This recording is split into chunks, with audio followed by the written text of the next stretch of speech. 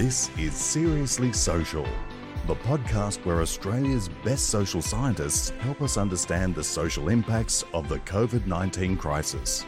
It's brought to you by the Academy of the Social Sciences in Australia and hosted by Ginger Gorman. G'day, you are listening to Seriously Social.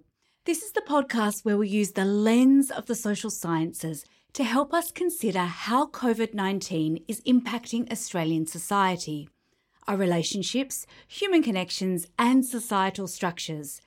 We get experts from the social sciences to delve into all those nagging pandemic questions, whether it's aspects of your own life that you're wondering about, or perhaps queries about the wider community.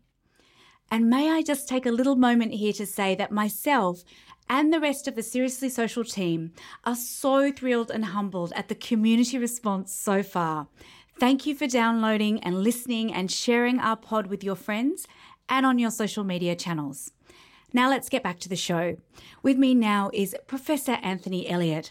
He's Executive Director of the Jean Monnet Centre of Excellence at the University of South Australia, and he's author of a book called The Culture of AI, Everyday Life and the Digital Revolution. One more thing, Anthony is also a Fellow of the Academy of Social Sciences in Australia. Thank you so much for joining me. Good. Thanks very much for having me, Ginger. Before we get right down into the deep stuff, I thought it was quite quirky that I sent you the instructions to record the podcast from home. And obviously they're cobbled together instructions. We're using Zoom on my computer, we're using a digital recorder at my end, and we're using an iPhone at your end. What did you think was interesting about that, Anthony? Well, apart from the fact it's remarkably helpful to someone like me, because when I say someone like me, I write about the digital revolution, but as my kids often point out to me, I'm actually not very good at the digital revolution. I'm forever trying to start technologies and somehow manage to often get it wrong.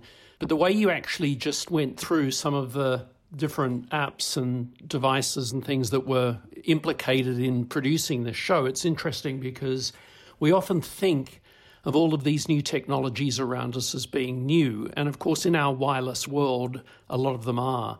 But it's interesting that from a broader sociological point of view, our wireless world only works to the extent that our pre-wired world actually underpins and supports it. So there's lots of cables and wires and plugins sitting around me here, even though I'm holding a wireless device. And I guess, like everyone else, I spend a lot of my time always looking for somewhere to plug in to recharge. But isn't it interesting, as humans, we are always trying to use technologies in new ways, which we're always trying to innovate them and make technologies bend around our lives. Yeah, we are. And obviously we're living at a stunning time of technological change. I mean, the digital revolution, arguably back from the time that the satellites were put up above the world in the late 1960s, once you had the possibility of near instantaneous communication, I would argue you've got a whole new ball game. You've got the unleashing of a world now of, artificial intelligence, advanced robotics, accelerating automation, big data, 3D printing, the Internet of Things, and on, which essentially I think sociologically means that the world will never be the same again. I'm interested to hear your insights in terms of your expertise and how you reflect on the pandemic. And one of the things that you've been thinking about is the federal government's COVID Safe app. Now, obviously, this has had a huge amount of media, and it's an app that's designed to track and trace the virus. What are we missing in this discussion, Anthony? You're absolutely right. COVID Safe has been an absolute sort of talking point in Australia's attempt to come to grips with COVID-19. And, I think some of the debate has quite rightly focused on the kind of criticism about the amount of data that's actually being held by the federal government. So those privacy concerns are really important to many people. At the same time, we've seen that over 4.5 million people at this point have already downloaded the app in the first days of its release. So I guess, the jury's out on exactly how this is going to impact the way we traverse COVID-19. I think it's important, though, to bear in mind that, Australia's not alone in this. You've got to take a comparative point of view. So we know, for instance, that Singapore have a very kind of similar app where they're using Bluetooth technologies to be able to track and trace where people have been in close proximity with others over a period of time. But further afield, like the app that's used in China, that's obviously much more strict or draconian, some people would say, in that, firstly, it's mandatory. It's tied to your social identification number there. And above all, what's interesting there is that it actually governs where you can go.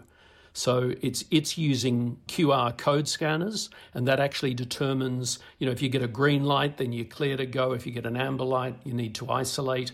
A red light, they're coming to get you, et cetera, et cetera. So the China situation's different. And the other one I'd throw in, because we haven't heard too much about this in Australia, is what's actually happening in Europe.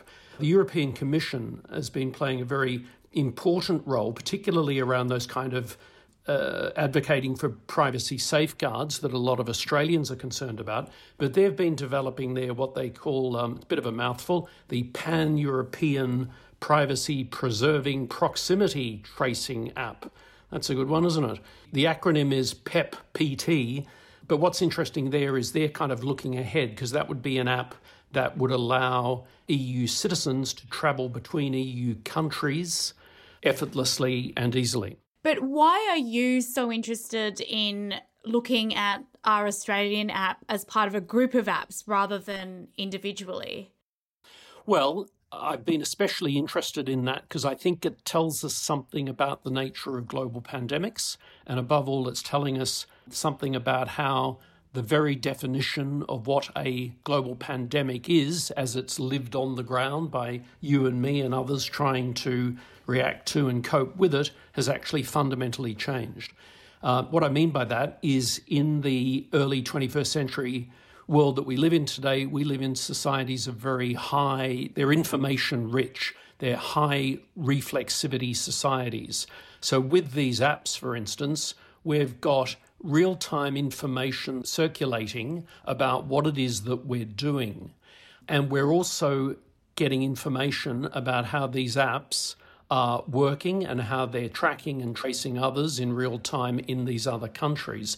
That is not incidental information to how we react to and cope with the virus. It actually starts to impact and reorganize the way we live our everyday lives. So I would argue that in a very fast-paced, information-rich society like Australia today, how we're reacting to COVID-19 is really very, very different to how the world reacted to the Spanish flu, for example. Well, that's what I was about to bring up with you. In the first episode of Seriously Social, I talked to historian Frank Bongiorno about how many similarities there are historically with the way that Australia dealt with the Spanish flu pandemic of 1918 to 1919 and this current pandemic. But you have a very different perspective on this. Yeah, I do, because essentially with societies of low reflexivity, information moves much more slowly. So therefore, the ways in which you can adapt to, react to, and cope with the challenges that are before you, they tend to parcel out much more slowly, and you get changes in behaviour over time and space at a slower kind of ratio. What's happening today is we're seeing things move very quickly. You know how we keep hearing that the virus is moving very, very swiftly? Media keeps saying, it's very fast paced and it's moving so rapidly, the situation's so fluid. Well, yes, it is, but it's not just the virus. I mean, we too are moving very rapidly, very quickly, and we're developing all sorts of remarkably creative responses to this very threatening virus. This is Seriously Social, hosted by Ginger Gorman. How do new technologies make a difference to how we're dealing with this then? If you look at something like artificial intelligence, so we hear a lot today about how AI impacts our everyday lives. We've got lots of basic examples. Every time you look at Amazon and you get another predictive suggestion as to what book or product you may wish to purchase, or when you click on for an order, an Uber, AI is always at work in these kind of complex processes that underpin our lives, whether we know it or not. But AI is actually also playing a really interesting role helping scientists try to get to grips with COVID-19. So one, I think, really interesting example is the emergence of this COVID-19 high-performance computing consortium that's emerged recently. That's a consortium involving the likes of IBM, Amazon, Google, Microsoft, and NASA, and they're all sharing their resources, particularly their computational resources based on AI. So, for example, the world's most powerful supercomputer, Summit, has been made available to scientists. And it's really fascinating because there they started off with, billions of molecules where they were trying to identify what, might be potentially a game changer in addressing COVID-19. And you were the scientists were crunching down these billions of molecules down to hundreds of millions, down to millions. And the work that was done over the course of just 1 week equaled the equivalent of what used to take scientists 6 months' labour. So there's a really interesting, I think, sense of just when you talk about the speed up of social life today, we're also seeing this speed up in our response to COVID-19. Just a random fact here, when I was researching, when we were chatting before this interview about what we wanted to cover, and you started talking about Summit, and I did a bit of Googling about Summit, and I read that it can do a quintillion of operations per second. And I've actually never heard of a quintillion. So it's actually so many operations every second that it kind of blows the top off your mind.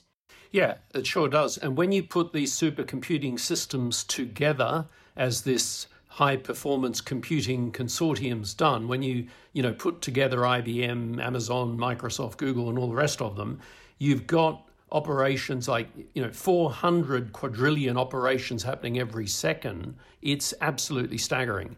That said, I'm not suggesting that the technology in and of itself automatically gets us there. I mean, AI is part of a much broader social story happening here as to how communities and organizations are reacting to the crisis. I want to go to that point in a second, but is that unprecedented that these essentially rival companies are becoming unified in the face of this huge tragedy? I mean, the numbers that we're seeing coming out of the US and the UK of deaths and of cases are just terrifying. Is this a kind of unprecedented reaction? Well, it's unprecedented, I would suggest, certainly in terms of collaboration and cooperation. You've got forms of open cooperation that are starting to unfold now, the likes of which we haven't seen before. And certainly when you look at, the opening up of supercomputer resources and cloud infrastructure capabilities and so many other the sort of technological infrastructure that is facilitating this scientific work. This is all, I think, heartening stuff. It's very positive. But isn't that interesting? Because I know you write a lot about the way that humans perceive AI, and there's so many varying reactions. Like, oftentimes AI is almost invisible. We don't notice it because it's happening around us, in places that aren't in front of our eyes. But there's this kind of push-pull that you've written about on the Conversation website. You talk about AI as being seen as either euphoric or cataclysmic. So people see it in this very idealistic, positive way, or they see it in this really dark, menacing way. And that's kind of like the reaction we've had to the COVID Safe app. Where is the COVID-19 response sitting when it comes to AI? You're definitely right. AI is largely invisible. It's general purpose technology. It's like electricity. No one's ever actually clapped eyes on a smart algorithm. It's not something it's a bit like God or globalization. I mean, we feel it through its impacts rather than ever directly see it.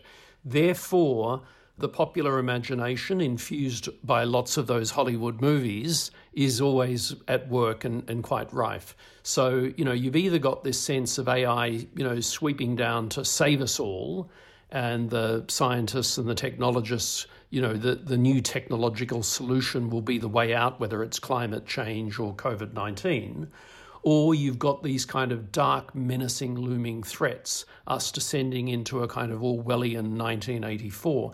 I mean, you can see, to go back to COVID safe, lots of that's at work there. And I find it interesting because it's not as if any of this debate has just fallen down or parachuted in onto us and that it's completely new. We've had lots of this happening for quite a long time now. We know that predictive AI targets consumers in terms of their shopping preferences and social networks. You've got obviously Twitter and Facebook bots. Governments are using AI to nudge citizens towards certain social policies.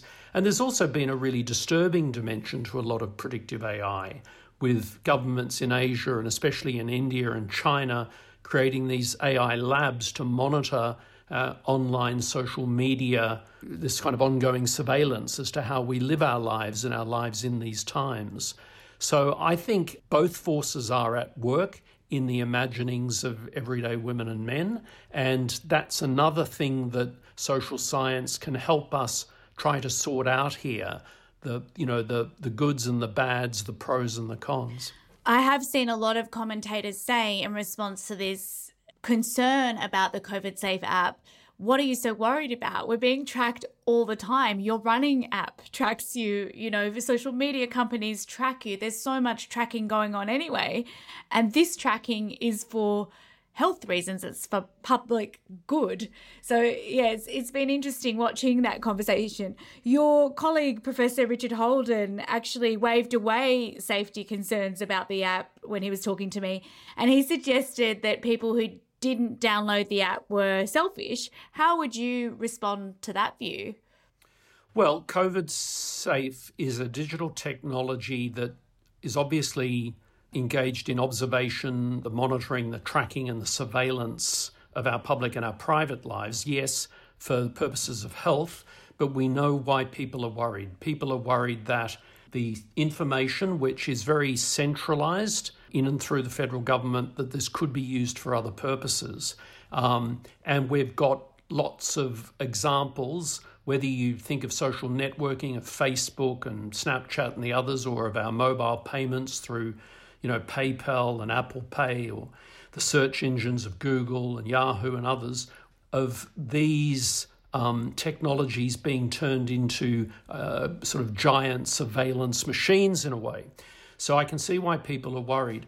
Shana Zuboff, in her book of the decade, arguably, The Age of Surveillance Capital, makes this argument that one of the reasons all of this stuff is so worried is it's not that surveillance is not new, but the way AI is taking surveillance and turning it into a kind of, prediction futures market, where people, if you get hold of this data, it's very lucrative, it's worth massive amounts of money, because people are willing to lay bets on what our future behaviour is going to be in terms of the marketplace. So I think, there's a good reason to be worried. On the other hand, you've got to assess this against the backdrop of what the threat is, and the threat is certainly very menacing and very disturbing. It is. I mean, it's terrifying looking at the news coverage in other countries, Iran, Italy, Spain, UK, US, and actually we're very lucky to be sitting here in Australia where so far the pandemic has been really well managed. What other instances or examples can you point to where AI is being used to help us through the pandemic? So another good example, I suppose, would be drones or, UAVs, unmanned aerial vehicles, in which AI has played a really critical role there. And we're seeing some interesting instances of that. UAVs, drones had already been used over the last few years particularly related to healthcare operations, especially in undeveloped countries, getting critical supplies to areas of the world where it's not always easy to gain access because of military conflicts and wars. The UK government, for instance, has been using drones or started using drones to get PPE equipment from the English mainland over to staff working on the Isle of Wight. So I think that's a good example. Back here in Australia, there have been some quite novel instances of drones used to try to tackle coronavirus.